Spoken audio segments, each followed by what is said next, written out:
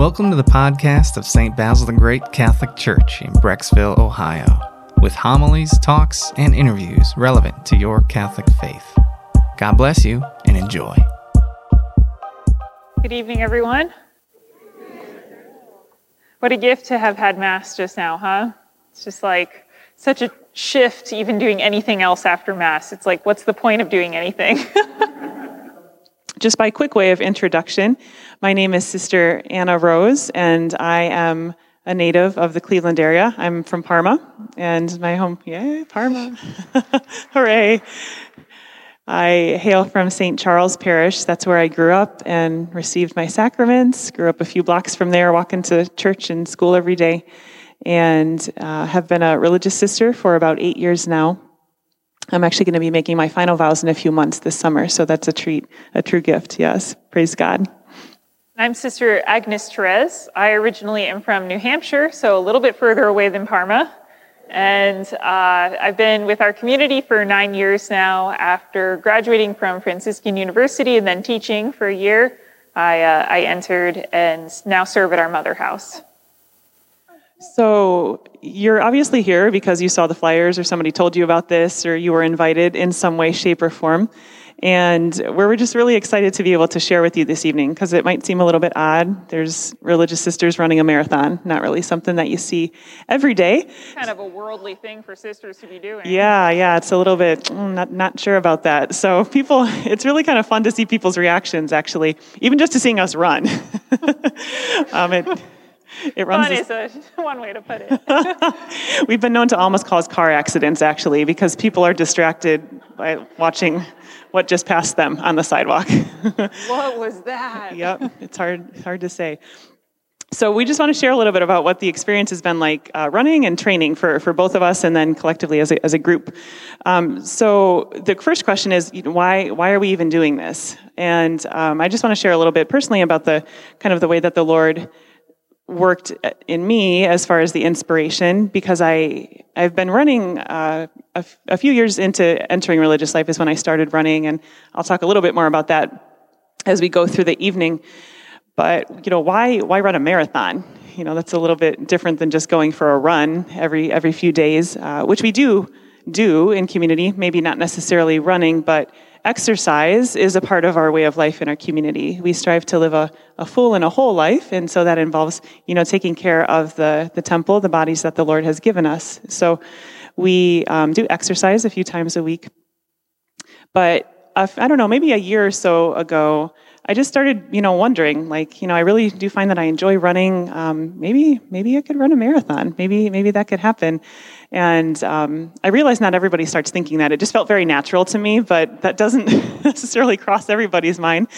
And it just kind of mulled this over in my mind and in my heart. And what I realized is that I really was having a desire not just to do this task or achieve this goal, but there were some other deeper things that I was really hoping for, as I continued to sit with this thought that didn't really go away. And a few of those things was the desire to run this marathon for others and with others. And so running the marathon for others, our community, one of our primary ministries is prayer and intercessory prayer. So praying for others who have entrusted their prayers and their intentions to us in different ways. And I thought, just what a better way to do that than physically offering up the miles that I run for the intentions that others have entrusted to us. And, that was something that I, was already doing in different ways, but there was just a desire to do it in a little bit more of a particular way. And really to offer the run as in Thanksgiving as well. When the thought and as we were talking about it, the thought of Cleveland came up. I, was really excited because this really is my home, and I received so much here. So there was a real desire to pray and intercede, particularly for this particular church, and really pray in gratitude for all that I've been given here, and for all those who I love so much here and who love me and have been so good to me. There was also a desire to run this marathon with others. So obviously I wanted to do this not by myself. I wanted to do this with my sisters, so with those who would be running with me. And even more than that, there was a desire to have a team of people running with us. So I know that some people who are going to be running this weekend are here. Anna, also one of our postulants, is here with us. She's going to be running the 10K on Sunday as well. Kyle's here. He's going to be running this weekend. And so there was a desire for this to be more than just even the sisters running this marathon, but really a desire to invite people into our life and into what we are doing and to run the race alongside of us. And it's just really been a joy, even though most of those people who are running this weekend with us haven't been physically with us training, we really truly have been running this race together and praying for one another and holding each other in prayer, which has just been such a great gift. So I leapt at the opportunity to run with Sister Anna Rose. So when Sister Anna Rose was like, I have a scathingly brilliant idea, I was like, finally, I'm not the only one. And I had actually started running. In a lot of ways, it was tied to my vocation because I actually was raised Lutheran, and I became Catholic when I was in high school. And basically, when I became Catholic, I more or less stopped having a personal prayer life. Not really how it's supposed to happen, but that's kind of how it happened for me. I was living a sacramental life. I was going to Mass, I was going to confession, but I pretty much stopped praying. I studied about the faith instead of talking to the king of the faith. And so that happened for a number of years until I was in college.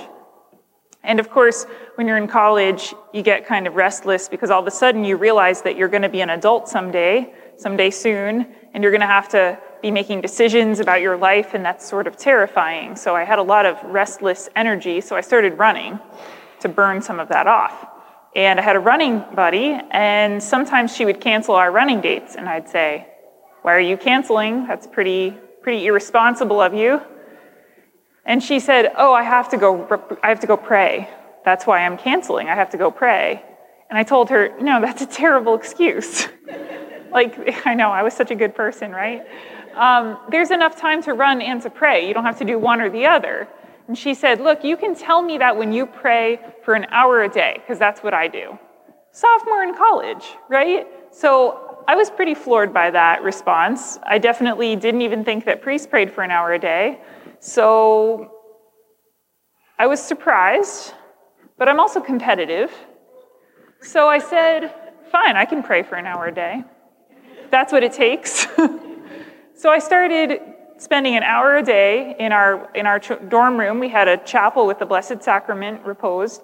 So I would go there every day for an hour and pray. And all of a sudden, it was like I woke up out of my slumber and I remembered that God was a person who loved me and not just a rule book in the sky telling me what I had to do and what I wasn't supposed to do.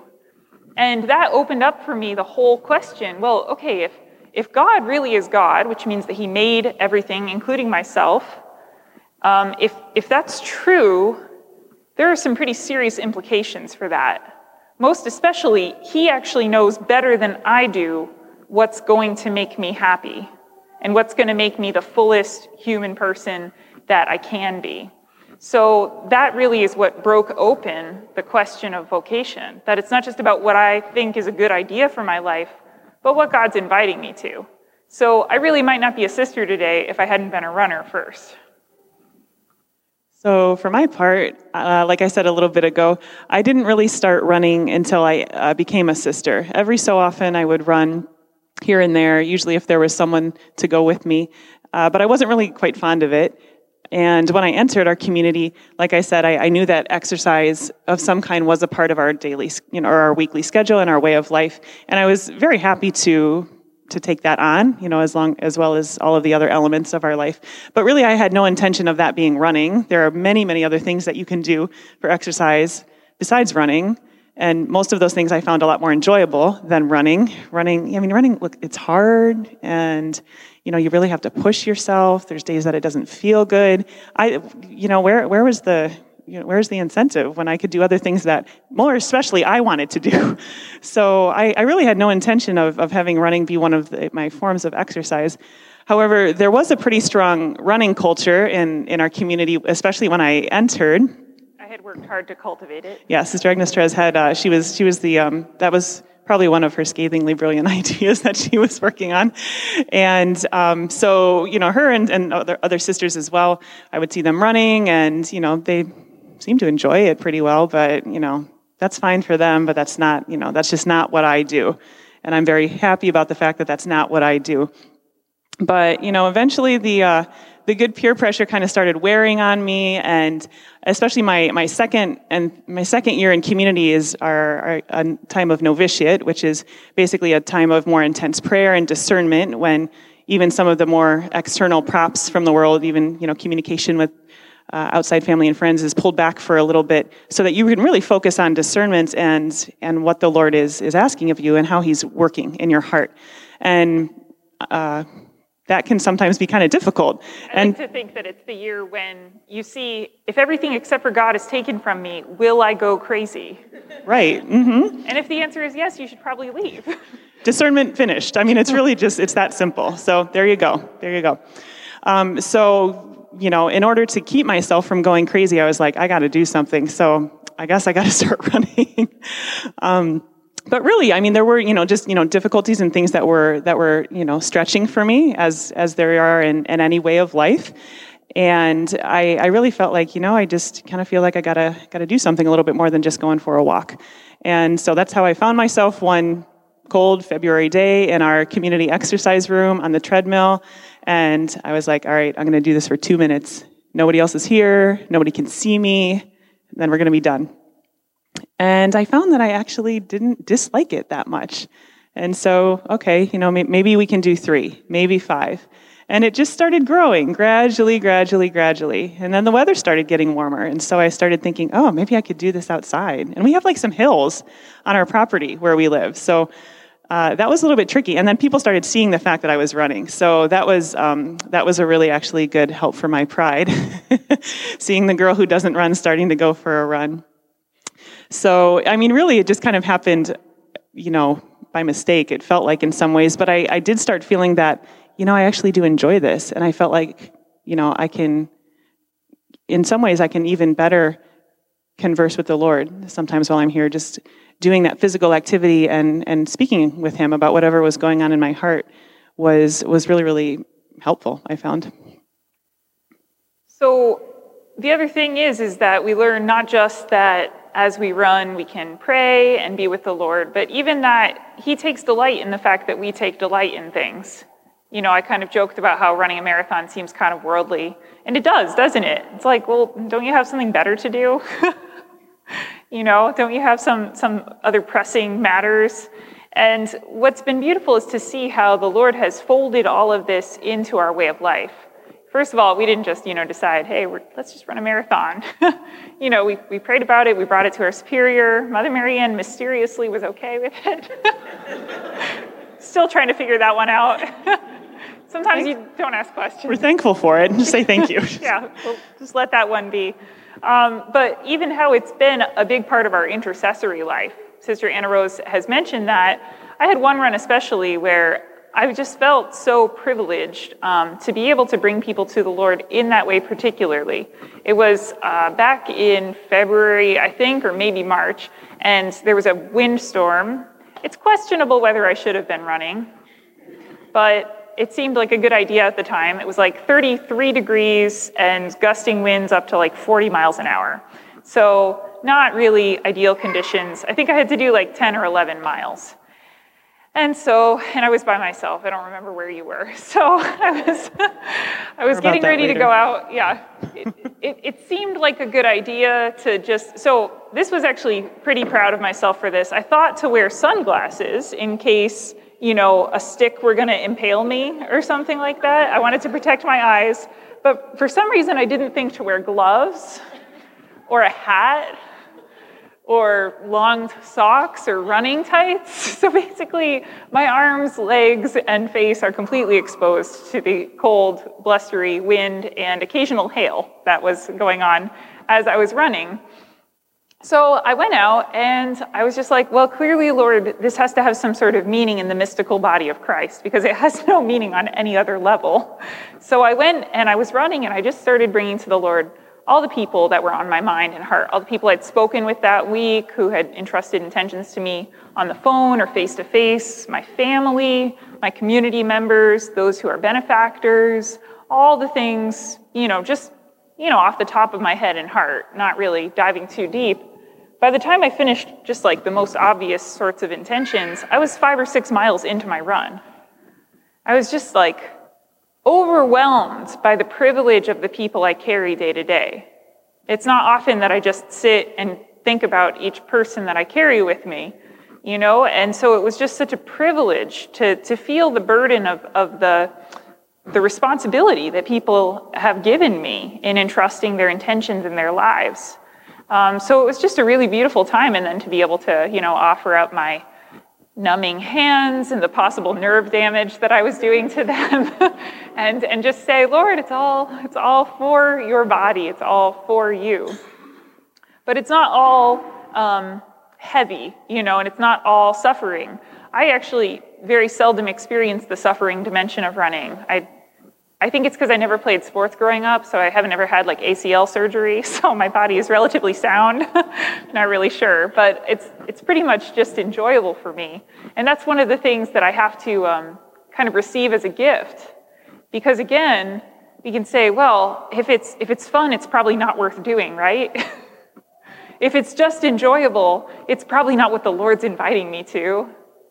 That's kind of a lie that I've listened to at different times. And really, my relationship with running has been part of how the Lord's broken that down and been showing me, hey, I actually want you to enjoy life, and I enjoy it when you enjoy it. There's that great quote in Chariots of Fire, right, where Eric Liddell says, I believe God made me for a purpose, but he also made me fast. And when I run, I feel his pleasure. God takes pleasure in us doing what we enjoy and do well for his glory. It's all part of his life. That's, part of the meaning of the incarnation. I remember before my first vows, I went on retreat with some sisters in New Hampshire, and this very wise older sister was my retreat director for the week. And I was ready, I'm about to make my first vows. So you're pretty, I've mellowed out since then, so you can imagine what I was like 6 years ago, okay?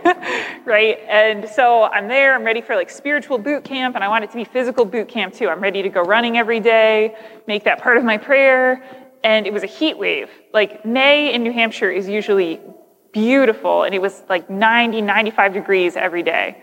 Brutal, but so I'm going out, I'm doing my prayer periods, I'm running every day and like reporting back to this sister. I don't know if she really cares, but I was, right? And so she finally like looked up one day, like maybe day 3 of the retreat, it was a week-long retreat. She goes, sister, like we have a pond like across the street. You can swim in that. Like, do you know that it's 95 degrees outside? Like, why don't you go for a swim? I was like, sister, like, I'm not even a good swimmer. It's not even going to be a workout. It's not going to be challenging. She was like, why don't you just go for a swim? And how often does the Lord have to say that to us? We're like, okay, Lord, I'm ready to like drop and give you 20. He's like, I don't want you to drop and give me 20. Just sit down next to me and have a conversation. How he really just wants communion with us. And sometimes that's going to involve some pretty heavy lifting, right? But that's not the primary thing, and that's not what it's ordered to. The point is what we've just experienced in Mass, is just to be with him. And the joy and the suffering all wrapped up together is just part of the path that we take to that communion. Yeah. So for me, some of the really beautiful things that I've learned through this experience, and really pretty much every part of this experience of training particularly has been a surprise or been unexpected. Like I said, it's, this is definitely the most that I've run over the past few months and the farthest distance I've been preparing for. And it's just really been interesting how when you're training for something concrete, there's a particular goal and an end in mind, it changes everything. It changes everything. Especially, there were different setbacks that I experienced in my own training. And, if you're not looking to a particular date when you're going to run a particular race for a particular distance, it doesn't matter maybe so much if you have to take a step back or maybe change some plans. But when there's a particular date that you're looking toward, it changes everything. And I think that's something that's, also the same in the spiritual life. when we're all looking towards the end, the goal, the prize, which is Christ himself, that changes everything. It reorders and reorients everything that we do. It informs everything that we do, because everything that we do is ordered to that end. So that's how I started kind of thinking for the first time, really, as far as this goes, and it was just a beautiful illustration for me of how really all of life is. But like I said, I'd never run this much or this many, this far of a distance before. I think the farthest that I had run before starting training for this, per se, in earnest at the beginning of January, probably was about 6 miles. And that was because Sister Agnes Trez tricked me into it. We went for a run one day, and it's on a trail near our mother house, and it's flat and just goes on and on and on forever. And that's where a lot of our long runs have happened as well. And so we were just going. It was a beautiful day. We had agreed on 4 miles beforehand. You sure it was 4? I thought it might have been 3. Anyway. Practically the same thing. So, we got to the point where you would turn around for however many miles it was that we had agreed upon. And, maybe we could just go, what if we just went a little bit further? Maybe just a little bit further. And then you get a certain distance out, and then you got to turn around and come back. You got other stuff you got to do. We got to get back for prayer. So you might as well run if you're out there already. And so that's what happened. But I have to say I found that it really wasn't that bad. But anyway, so really the longest I had run up until that point was probably about 6 miles. And so as training started, I just started experiencing that pretty much everything that I had thought that it would look like wasn't actually what was happening. Pretty much all of my expectations were changed in some way. And so for me, part of what that looked like is I started experiencing just different difficulties with feet and hips and different things like that, pretty much from the outset. And what that meant was that I needed to start doing a lot more cross-training, a lot more strength training, seeing a physical therapist, and just doing things in addition to and in place of running. And I found that I really wasn't enjoying that very much. I didn't find that fun at all. So, irony of all irony is I go from being the girl who never wants to, be out running to all I want to do now is go out and go for a 4-mile run, and I can't do that. I need to be taking a step back to rest the parts of my body that need to be rested so that hopefully, I can keep and become strong enough so that I can, pick up the training again. And this period of time was pretty difficult for me internally. It was just hard to have a lot of the expectations that I had about training change. And I found myself saying, kind of surprisingly, and it was really humbling in a lot of ways, just feeling like, Lord, these are my plans, and they're all not going according to the way that I would like, and I'm kind of upset about that. I'm actually very upset about that. And it was humbling to have to say that to the Lord, especially about something that, I thought, why does this really matter, Lord? Like, why can't you just let me, let this go peacefully? Why does this have to be such a struggle? And I think though what I found though, especially during that time, was that that's exactly where the Lord wants to work. That's exactly where the Lord wants to work, in those things that we sometimes think are insignificant, but that's exactly where he wants to work. That's what he wants to talk to us about. I caught myself eventually in this kind of thought pattern that, Lord, can we just can this whole marathon thing be fixed and put back the way that I would like it to be put back, so that we can talk about things that are important? Because I know this isn't really actually important to you. That's what I thought. Because it seems so, maybe worldly or secular, to use that word. But that's exactly where the Lord was working. That was where he was inviting me to deeper trust and deeper relationship and deeper, really, intimacy with him, in those places where he was asking me to trust. And in those places where I realized also that I had stopped coming to him in trust. And I had started kind of projecting on him this false image that, this can't be important to him. And it took a while for me to be quiet enough and trustful enough to hear that he actually thought that he felt that it was important to him, because it was important to me. And it really wasn't until I could hear those words and trust those words that we could actually have a conversation about it. and then I could say, Lord, this is frustrating for me. This is something it's important to me, and it's, I had these, desires and hopes and dreams for this, and it's not going according to plan, and that's hard. But it was so beautiful to finally be able to talk to him about it when I could trust him with it, and then not approach in such fear that surely this is what he wants to take from me. I could trust him, I could approach him with open hands, with that true spirit of childlike detachment, that whatever happens is coming from the hands of a Father who loves me. And so that didn't happen overnight, and there were still days where I really did just feel helpless in front of my own seeming inability to give it over. And it was those days when I needed to trust more and just say, Lord, I just really feel like I can't give this to you, so please help me. And I was just so grateful for his patience with me during that time especially. And I'm so grateful for that, for those weeks that were very difficult, but I really felt just drawn more deeply into trust of him. He is patient, isn't he? And he also has perspective that we don't have.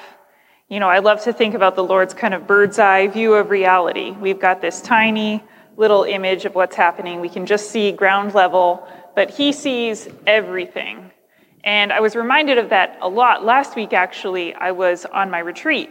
So I was in a completely unfamiliar neighborhood, actually, in Massachusetts. And so I was in this new place, and I was using the GPS map to kind of figure out where I might be able to run for approximately the distances I was looking for. And the first time I had a 12-mile run. So the sister who was directing me said, "Oh, there's a park with great trails. So it's just a couple miles down the road." Now, it's basically against my principles to drive somewhere to run.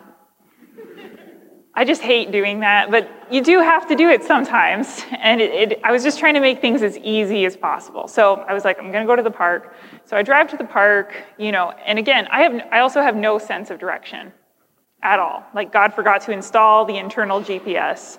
I get lost immediately. I don't even know if we turned right or left to come into this church today. That's just kind of the way things are. So I got to the park, and I'm like, I'm going to make this as easy as possible for myself. I'm going to park in the main parking area, and I noticed there was a big lake, so that's a good thing because that's a really obvious landmark. Keep the lake on your left or whatever.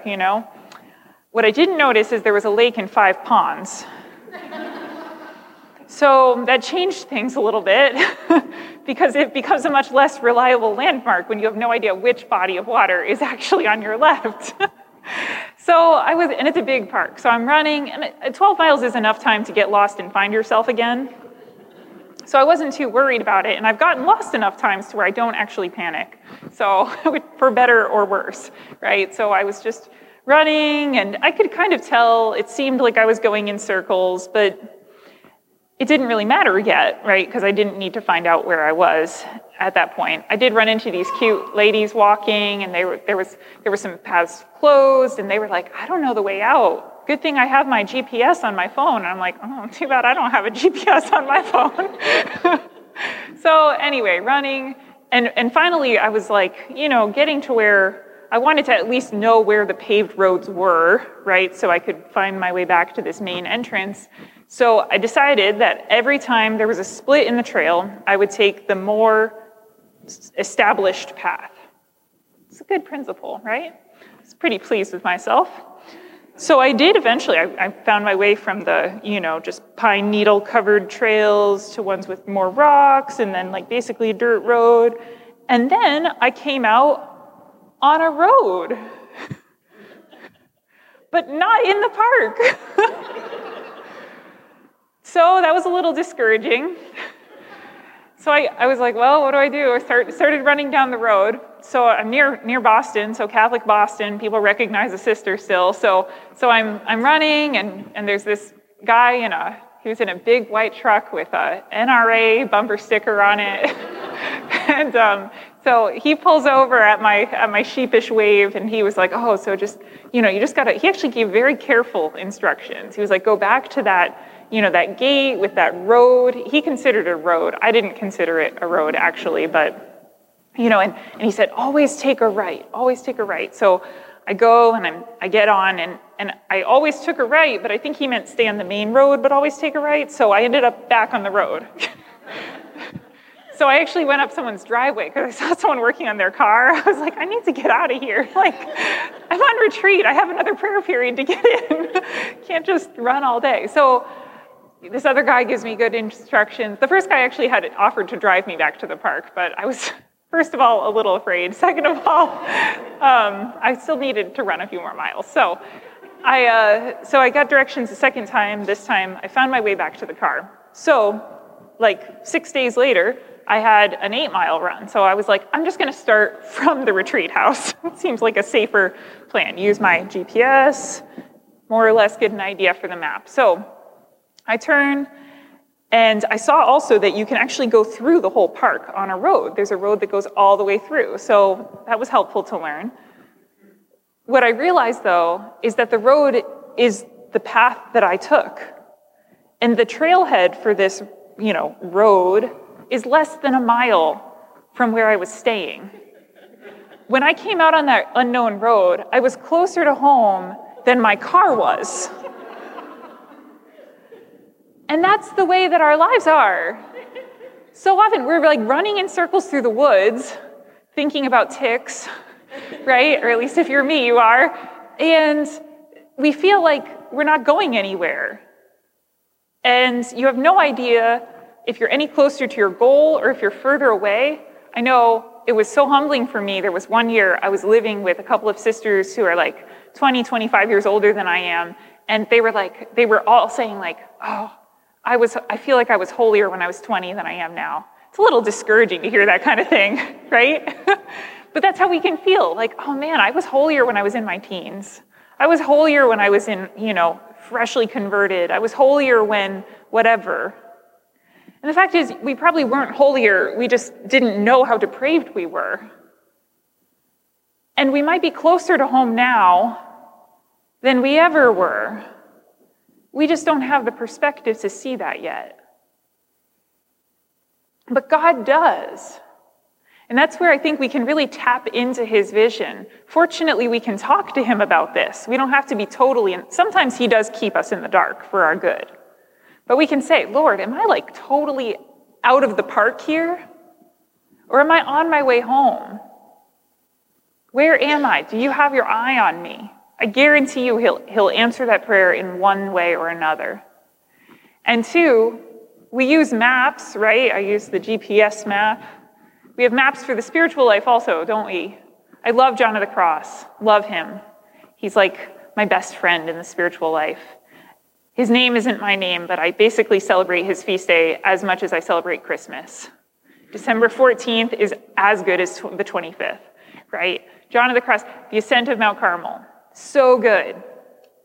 I've read it several times, even in Spanish. But when you actually get to that point, when you're living what he wrote about, it doesn't look like the book. It doesn't look the same. Just like on a map, distances, it's like, oh yeah, I'll just like take a turn and I'll be there. No. Distances on the road always feel way farther than they look on a map. And it's the same in the spiritual life. We can read about, whatever, the Dark Night or Purgation or whatever John talks about, and it sounds like it's pretty straightforward. But then we live it, and it looks so much messier. And our own holiness looks so much more dubious than John makes it sound. So we have to trust the maps, but also live kind of detached from them, knowing that it's going to look different when we're on the road, but that we're held in the hands of the one who knows what's going on. Yeah, and I think another example of that for me and my own experience these past months has also been about just being able to accept things when they look different than you think that they would. I've already talked a little bit about that, and I had another experience a little bit further on in the training. So, like I said, I had some setbacks earlier on, but about midway through, or maybe 3/4 of the way through, I actually started feeling pretty good and getting back my strength and was back up to speed in the training plan. And that was wonderful. And that, lasted for maybe about 2 weeks or so. And then some of the same problems started coming back. And again, that was really discouraging for me. And it was really interesting because as I was kind of dealing with that, coming back again a second time, I really did have to be thankful for the grace to, I think, receive it a little bit more differently. There wasn't the fear of what the Lord would take from me, or kind of the anger that was there, but just more of a peaceful acceptance of it. And another thing I realized, though, at that time was, I was starting to feel invincible. I had started to feel invincible again. And, the Lord in His wisdom knew that wasn't good for me. It's not good for me. I don't think it's good for any of us to, in one way feel like we can do this on our own, because it's just not the truth. It's just not the truth. And so, the Lord in His wisdom gave me another physical reminder of that I am not invincible. And it was beautiful, the timing of that, because that happened, that kind of turn again happened right around Easter. So I had actually spent the last few weeks of Lent feeling really good, feeling invincible, to use that word. And then, here comes Easter, and we're rejoicing and happy, and Jesus is risen, and I'm, feeling not so great again. And I'm feeling, kind of a reminder of the fact that this body is dust and ashes, and to dust I will return. Feeling that a little bit more concretely in my person. And I had to be reminded again that, the resurrection doesn't mean that the problems go away. Just like Sister Agnes Trez was speaking about, the resurrection doesn't mean that everything is perfect. When Jesus came to His disciples after the resurrection, they were still afraid. They were still scared. They were still doubting. They were uncertain. And they had to learn again to trust His presence with them in the mess. They had to learn to trust His presence with them even further, as they were threatened with their own persecution for believing in Him. And that's what I think, all of us are invited to do, is to trust the truth, the reality of the resurrection, of Jesus' presence with us, even when it doesn't feel like it. He's no less risen, even in those places that feels like there's death, or that's, there's a tomb here or there. And that's what the Lord was really inviting me to do, and to trust in as well. And He really used that, that experience and others like it. He gave me a lot of help in that area as well, because He really gave me He's given me so many tangible helps. Actually, we joke in some ways that I have Team SAR that's helping me. Sister Anna Rose is my initials, and kind of despite myself, because of all of these different things I've experienced, I've just had to ask for help in a lot of ways. And that's also very good for me, because it can be hard for me to ask for help. And I've also really had the help of my sisters as well, the help of them, knowing that they are running with me and for me, and especially in those early days when I had to pull back and wasn't running, I just felt very tangibly that I was running with them. And they were running with me. They were with me. And that's just been such a gift and a consolation. Yeah, so finally, I think that we have to trust not only that the Lord is with us, like by our side, but also that He really is within us. Right? Again, I'm very conscious of the fact that many of us have just received the Blessed Sacrament. We've just received the Eucharist in Mass. Jesus entrusts His flesh to us. He says that He who feeds on me will have life because of me. And that's a real thing.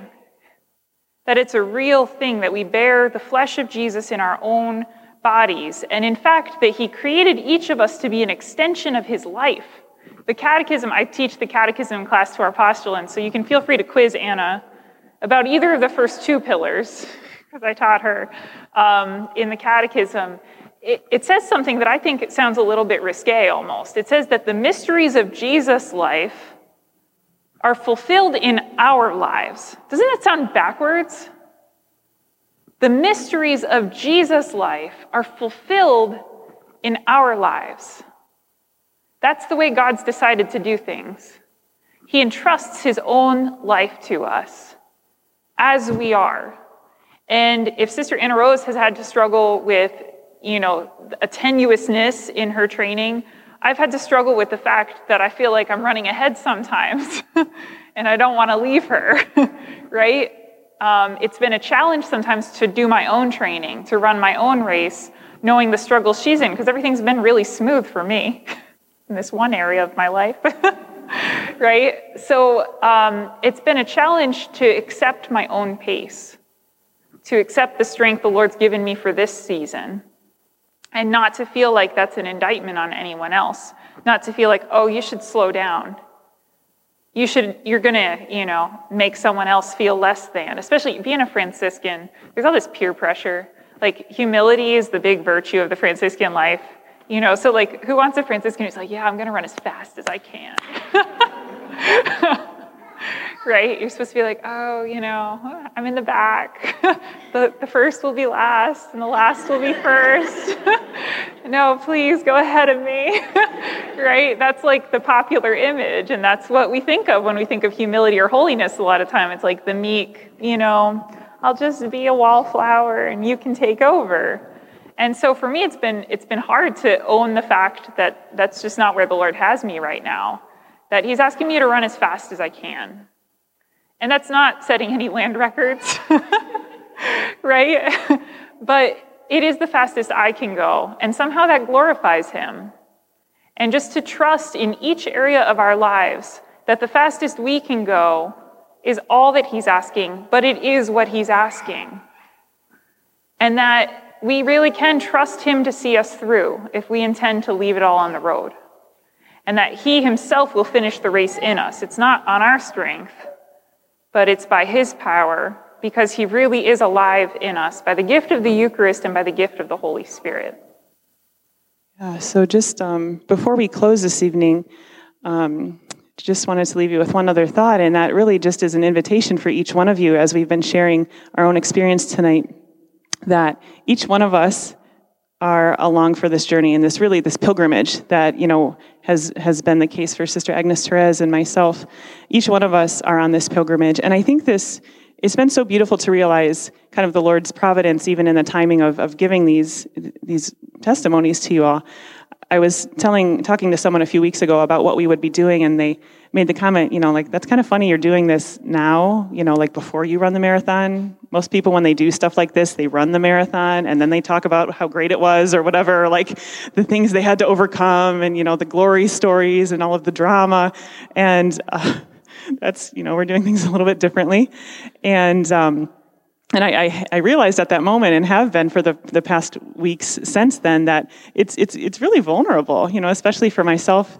I've never run a marathon before, so I'm standing up here in front of you talking about all these things that, I've learned and sharing all of these things without actually having completed the course. That's the long and short of it. But that's what each one of us are doing. Each one of us are walking along our own way, running our own race, running the race that has been given to us by the Lord. The saints have arrived, those in heaven. They've made it, and they're cheering us on. They're running with us really, really beautifully. And they're encouraging us along our own way to give witness and testimony to the fact that, yeah, I haven't made it yet. I haven't arrived yet. But I'm, by God's grace, doing the best I can and saying yes every single day the best that I can.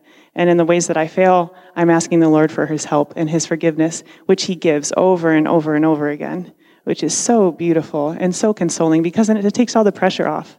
All we have to do is what is ours to do, putting one foot in front of the other and running the race that has been given to us. So it's just really been a gift. It's been a gift, I think, for both of us to have this time. Okay. All right. Well, I'll just close with a song that I actually wrote for our sisters who were making their final vows last year. I really feel like it's a song for the whole church, though. So I just kind of offer it as a sisterly blessing, and then Father's going to give us his priestly blessing, which is better yet. We all walk this road together, and we walk the road alone. We are pilgrims to eternity, and we have no lasting home. So keep your eyes on the crucified and lay your head upon his breast. As you walk these weary pilgrim roads, heed his voice and and on the cross you'll find your rest. We are pierced by joy and sorrow, wounded by pleasure and pain. We know the treasures of this world will pass. Faith, hope, and love remain. So keep your eyes on the crucified and lay your head upon his breast. As you walk these weary pilgrim roads, heed his voice, and on the cross you'll find your rest. We are members of each other, bound together by God's grace, and the love that guides us safely to where we'll see God face to face. So keep your eyes on the crucified and lay your head upon his breast. As you walk these weary pilgrim roads, heed his voice, and on the cross you'll find your rest. Yes, heed his voice, and on the cross you'll find your rest. Amen. We hope you enjoyed this audio from our parish. You can find other homilies, talks, and interviews at our website, basilthegreat.org, or by subscribing to this podcast in your favorite app. Just search for St. Basil Catholic Church, Brecksville. St. Basil the Great, pray for us.